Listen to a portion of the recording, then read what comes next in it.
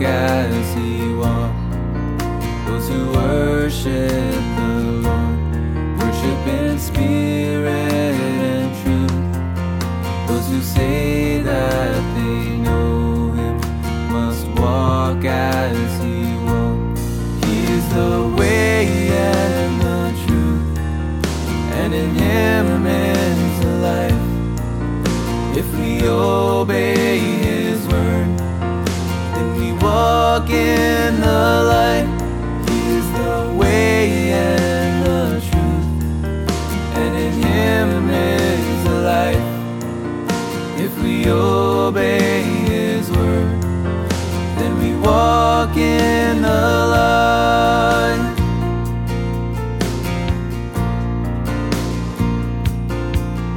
If we say that we know him, but we don't keep his word, then we walk in the darkness, and the truth's not in us. If we walk in the light, we will have fellowship sweet, and the blood of Jesus will cleanse us from sin. He is the way and the truth, and in him is the life. If we obey his word, then we walk in the light. He is the way and the truth, and in him is the life. If we obey his word, then we walk in the light.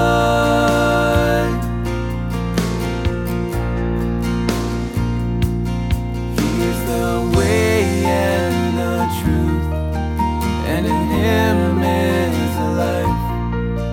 If we obey his word, then we walk in the light.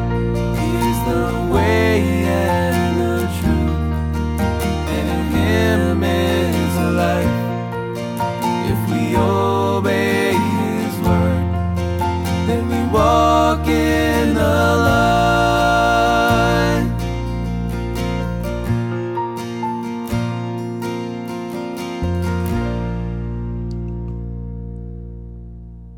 Well, good morning, friends. I was tempted to say Wilbur. Remember that show? Some of you that are a little bit older, you might remember that show. Wilbur. What was that show from? See if you can remember. Well, to the last few of you I didn't get to say good morning to in comments. Dawn has picked up and is doing that now, and glad to have you along for the ride this morning. We are going to be in Luke chapter 18 and looking at some of the synoptic passages, but particularly here in Luke chapter 18. Jesus is going along, and today we're talking about salvation comes, transformation happens, and Jesus brought not only sight, but he also brought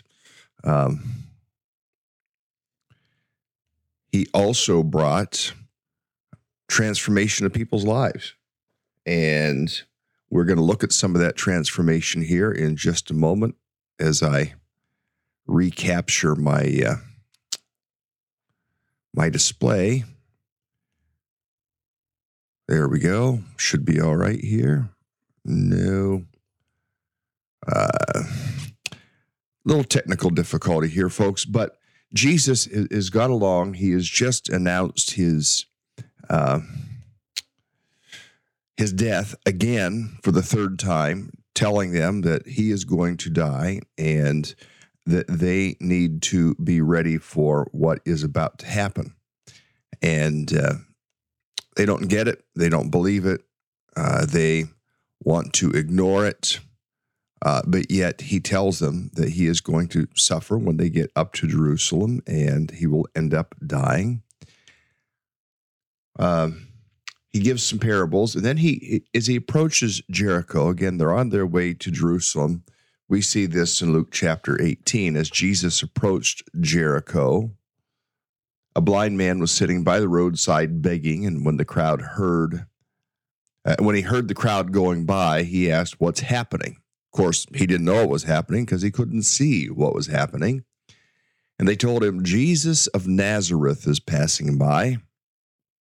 He called out, "Jesus, Son of David, have mercy on me."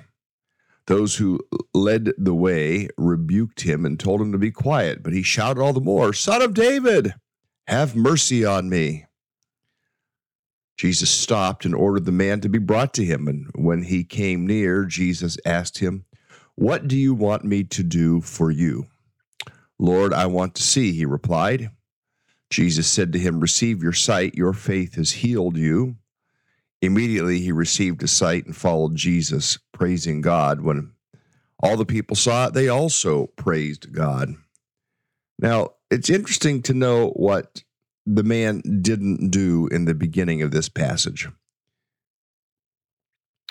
This blind man, Bartimaeus, other passages will tell us, the synoptics would tell us that this is blind Bartimaeus. He's sitting by the roadside. He's begging. That was how he got his sustenance and, the monies that he needed to live daily life. And there was this whole crowd of people. Now, Jesus had this entourage that was walking with him. And he heard them and asked, "Who is this?" And it's Jesus. And he calls out, "Jesus, Son of David." Now, it's interesting to note what he doesn't say here. What does he not say? Now, remember his condition and look at his requests. His condition is a condition of blindness. His condition is one where, he can't see. He can't see what's happening. It's not even like a dim, narrowed, focused vision or something like that. The man cannot see. He has to ask the question, what's happening? So that's his condition. What is his request? It is very telling of the man's heart condition when you consider what request he gave to Jesus. Now, sometimes when we have things going on in our lives, we want to say, "Lord, I need this, I need that." But look at what the man's request was. Verse 38. He calls out not for sight. He calls out not for healing. He calls out for mercy. It speaks of his humility. It speaks of how he's humbling himself before God, that he might be given help and aid. He's recognizing he isn't worthy. He's not saying, "Look at me, I'm such a great person, you need to give me all these things." No, he's not doing that. What is he doing is he is calling out for mercy. And friends, you and I, when we come before God, at least for me, I have lots of things I can request of God. Some of my major prayer focuses of late in my own life and in ministry. Some of the prayer focus has been for the Lord to renew us as a congregation in the sense of, COVID's passed, and it still happens. Yeah, people still get sick. Those things happen. But it's time that we be re-engaged and think of some simple initiatives and set some goals and chart the course. So that is something that I am praying about. I'm praying about some of the new leadership stepping into place. I'm praying about that. I'm praying about the necessary resources for the travel that will be taking place. And at this juncture in time, as of 5:00 yesterday afternoon, the Turkey trip is still happening. And we will talk about Turkey here in a bit, Turkey and Syria. But at this juncture in time, because what transpired in Turkey 2 days ago was in eastern Turkey, and we're going to be in western Turkey. So I believe we're still going. So that's one of the things I'm praying about. I'm praying for the resources to take my friend Joseph around to the various places we're going to visit, the varying pastors in that part of Africa where we're going to be going. And with the excitement of thinking of within a year or two, really within a year, we would like to have the first round of educational opportunities available to those pastors in that Sudan area that they don't have access, they can't afford it. And so we're really praying that God will enable us to do that. So we're praying about those things. I mean, there's lots of big things. I'm praying for, about $10,000 for these things to help expand and extend what we're trying to do. And so I'm asking God, but the more important thing as I come before God, and I mean this in all sincerity, is crying out to God for mercy. I'm a sinner. I'm sinful. I can have angry thoughts. I can have resentful thoughts. I can have, envious, covetous thoughts even. And so I need the mercy of God all the time. I can have a little attitude. I had a professor in college. See if Walter remembers the name of this professor that talked about having an attitude. And you have to shake the head a little bit that way. But I can have an attitude, a bad attitude. So I need God's mercy all the time. And for us to come before God and I understand, and I've taught this way at times, and there's truth to this, that we need to come before our God as he is the King of all kings, and we are children of the King, and we're invited to come into the throne room of grace that we might find mercy and find grace to help us in our time of need. We are told to do that. Yes, we are children of God. We're invited to come. We're invited to crawl up into Abba Papa's lap, Father God's lap, and let him know our needs. But before any of that, to be reminded, to remember that we have access, not because of our great value, because we're such great people. We do have high value, and our high value comes because we're made in the image of God. We do have high value because we're children of the King. But that's all because of God's mercy. And so we look at blind Bartimaeus calling out, and he doesn't call out, Jesus, give me 20/20 vision. Of course, I don't even know if that day they understood what 20/20 vision was. I doubt it. He doesn't cry out, Jesus, give me some blue filter as you give me sight. No, he just simply cries out, Lord Jesus, Son of David, have mercy on me. Have mercy on me. He had a humble attitude, as Joan Tompkins used to say, and not an arrogant attitude. Our attitude, the way we approach God speaks much to our attitude. Now, notice what happened.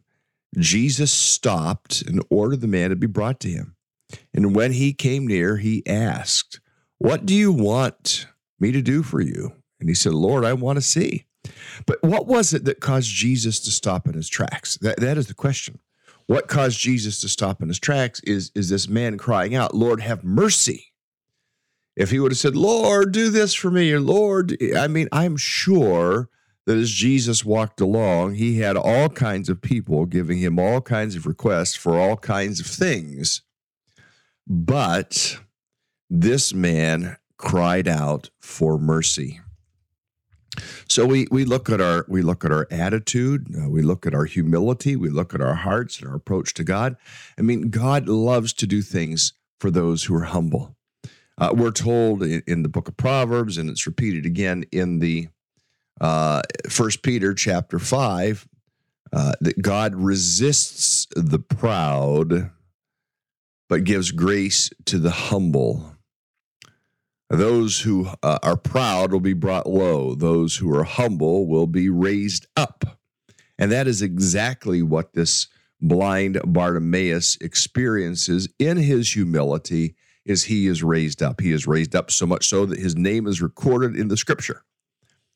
He is raised up so much so that his story, even if his name didn't make it into the scripture, his story makes it into the scripture. I think that's pretty substantial. Because of his request for mercy, Jesus stops. Jesus says, bring him here. And then Jesus says, now, my son, my child, My friend, young man, what can I do for you? And he said, Lord, I want to see. And Jesus said to him, receive your sight, for your faith has healed you. What heals? God heals. What activates God's healing is faith. So the necessity of, are we willing to trust God? Are we willing to look to God? Are we willing to believe in him for what he would do on our behalf? And it says in the text, notice how quickly, it says, immediately he received his sight and followed Jesus. So this man, salvation came and transformation happened. Jesus is salvation. And transformation happened in his life. Not only did he receive earthly sight, temporal sight, we have to believe that he received spiritual sight. We have to believe that he began to be able to also see the things of God. Transformation because he cried out for mercy. And if you would pray for me today, I'm hoping to connect with a young man who needs to experience the mercy of God. He needs to experience the transformation that Jesus Christ can bring into a life that is surrendered to him. So I would just ask that you pray for this young man, that he would indeed cry out for mercy, and that he would find eternal life and life transformation. Now, speaking of transformation, we are going to go into the very next chapter, chapter 19 of the book of Luke, where we're going to see another story of transformation. Here we go. Jesus entered Jericho and was passing through. A man was there named Zacchaeus. He was a chief tax collector and was wealthy. How is it that he likely became wealthy? It's likely that he became wealthy by charging extra fees and exorbitant taxes beyond what was required by Roman law. But because he was a chief tax collector and a tax collector at that, he could say, well, this is what the governmental fee is, but my fee for handling charges and mailing charges and the fee for my stamp, all those things, he added up all those things on top. Kind of like some places you go to buy a car and you go in and, the price is great, but they have $1,000 of extra fees tacked on the top. Hey, you're making your money already. But anyway, these tax collectors would do this. They would charge the exorbitant fees and were not popular with people as a result. Back into the text. Verse 3 says, he wanted to see who Jesus was, but being a short man, he could not because of the crowd. So he ran ahead and climbed a sycamore tree to see him, since Jesus was coming that way. Now, some of us remember the story or the little ditty, the little song, Zacchaeus was a wee little man, and a wee little man was he. He climbed way up in a sycamore tree to see what he could see. And as the Savior passed that way, he looked up in the tree and he said, Zacchaeus, you come down, for I'm going to your house today. For I'm going to your house today. That'll be stuck in your mind today, or maybe expunged, depending on what your thought was of the singing. But here's Zacchaeus. He wanted to see who Jesus was. It didn't necessarily say he wanted Jesus. He just wanted to see who he was. He was curious.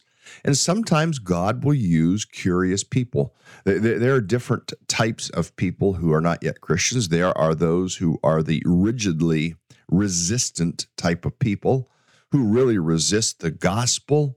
There are those who are definitively defiant. But then there are those who are also curious, who want to learn. And this is Zacchaeus.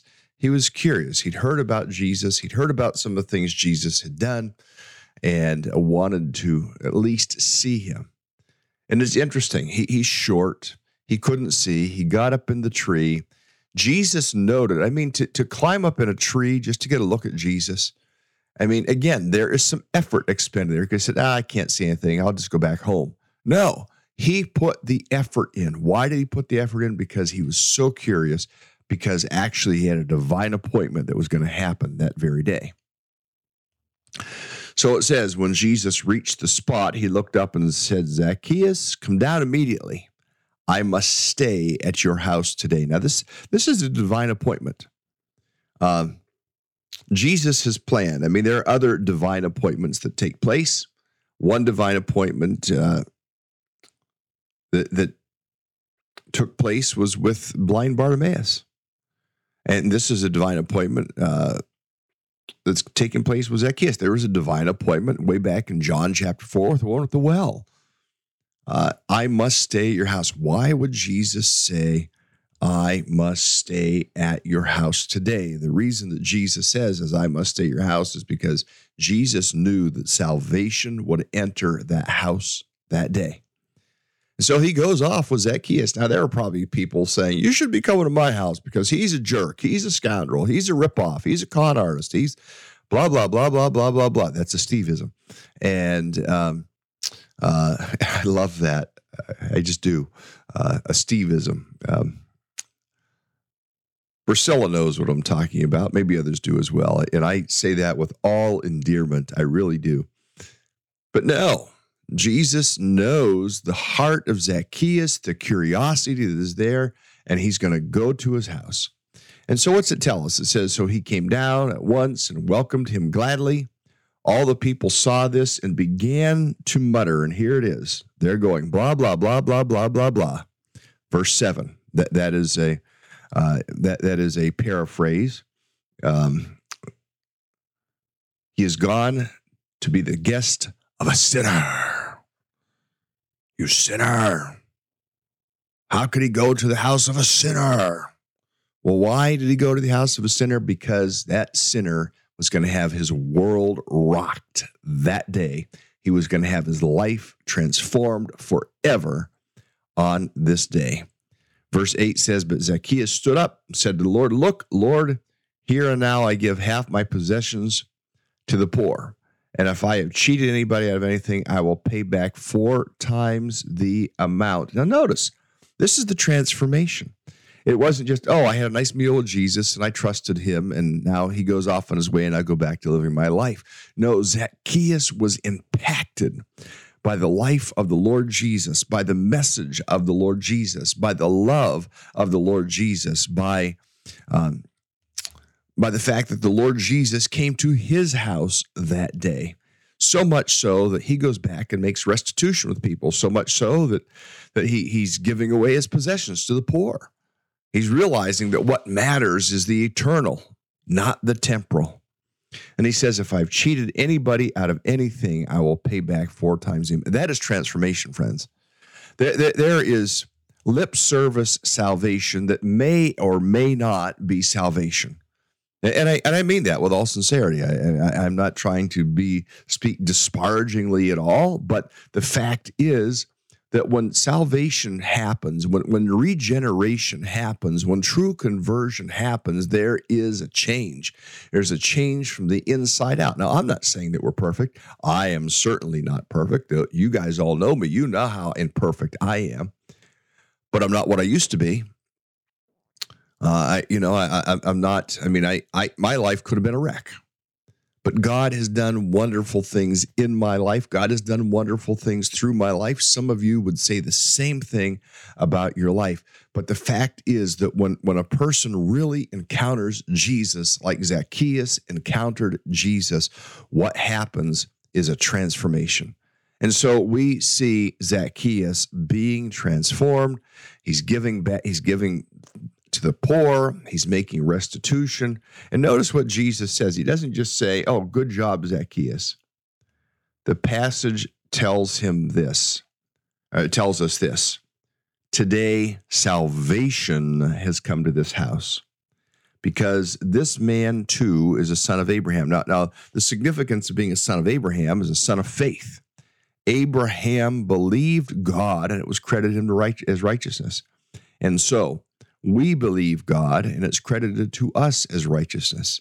That's what makes us righteous. Not all of our good works, not all of our giving, not all of our... No, what makes us righteous is faith. Faith in Christ alone. Now, the last verse that we're going to look at today, verse 10, says this: For the Son of Man the Son of Man came to seek and to save what was lost. That was his mission, to seek the lost, to save the lost. Those who want nothing to do with him, he'll leave them alone. Unfortunately, their eternity will be spent, it's a damnable eternity, separated from God forever. But for those who enter salvation by faith in Christ, we have a glorious eternity in front of us. Bartimaeus' life was changed. Zacchaeus' life was changed. My life was changed. Many of your lives were changed. And today, if you happen to be listening to this, whether live or later on, or you stumble across this broadcast, it's my prayer for you that if you don't know Christ, that you would experience Christ like Zacchaeus experienced Christ, that you would experience Christ like Bartimaeus experienced Christ, that your world would be rocked, that your soul would be saved, that your life would be transformed. That's my prayer for you. Well, friends, what a glorious couple of stories to read about here. I want to talk about a few things that are going on. I have a special announcement to make to you about this weekend. A couple different things, a couple different announcements. We will be hosting at our home for the first time, finally. Last week, we just decided it was way, way, way too cold. But we will be hosting at our home what we are calling the Friday Table. The Friday Table, beginning around sundown, at least this time of year. Oh, actually, we're saying 6 o'clock if you want an actual time. It's a time to come together to share food. So if you want to come, bring something. I don't care if you stop and get over at Dollar General, get a couple cans of little weenies or something that we heat up in the microwave. We don't care. But the thought is to share some food, because food is a part of community. Maybe bring a Bible. And we're going to talk about Jesus. We're going to talk about life. We're going to talk about what God's doing in our lives. We're going to pray together. It's not a study. It's an application. That's what I'm calling it. So Friday night at 6 o'clock here at our home at 420 Augusta Road in Belmont, right on Route 3, directly across from Dollar General. We'll be having this get together. We're going to start at 6. Don't know how late it will go. Don't know. It's not a program. We're trying to create something where we do life together. That's announcement number one. Second announcement, just a reminder that for the Veracity Chapel family on Sunday, we're having a fellowship meal. We're going to stop calling it a potluck. We're going to start calling them fellowship meals because, the potluck just implies eat some food and go. No, the point of it is fellowship. So bring some food to share. The table service and drinks will be provided. And we will have our annual congregational meeting at Veracity Chapel directly following the service on Sunday. So, and there'll be more special information you're going to get to hear on Sunday that we'll be talking about, and I want you to certainly hear about that. But meantime, I hope that your life has been fortified today, that your faith has been edified today, that your soul has been strengthened today as we have considered what Jesus can do in a life. Lord, help us today to walk with you. Help us today to love you. Help us today to think of how Bartimaeus must have felt in his encounter of you, to think of how Zacchaeus must have felt in his encounter with you.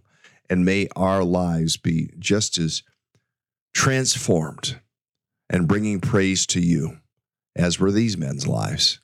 That's our prayer. Lord, we pray for Turkey and all the loss, all the heartache. Last count I saw was 8,000 people whose souls have perished.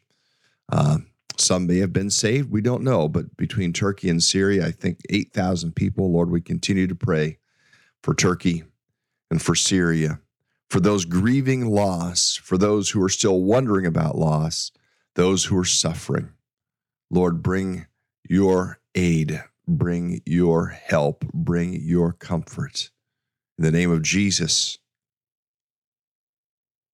Lord, hear our prayer. Amen.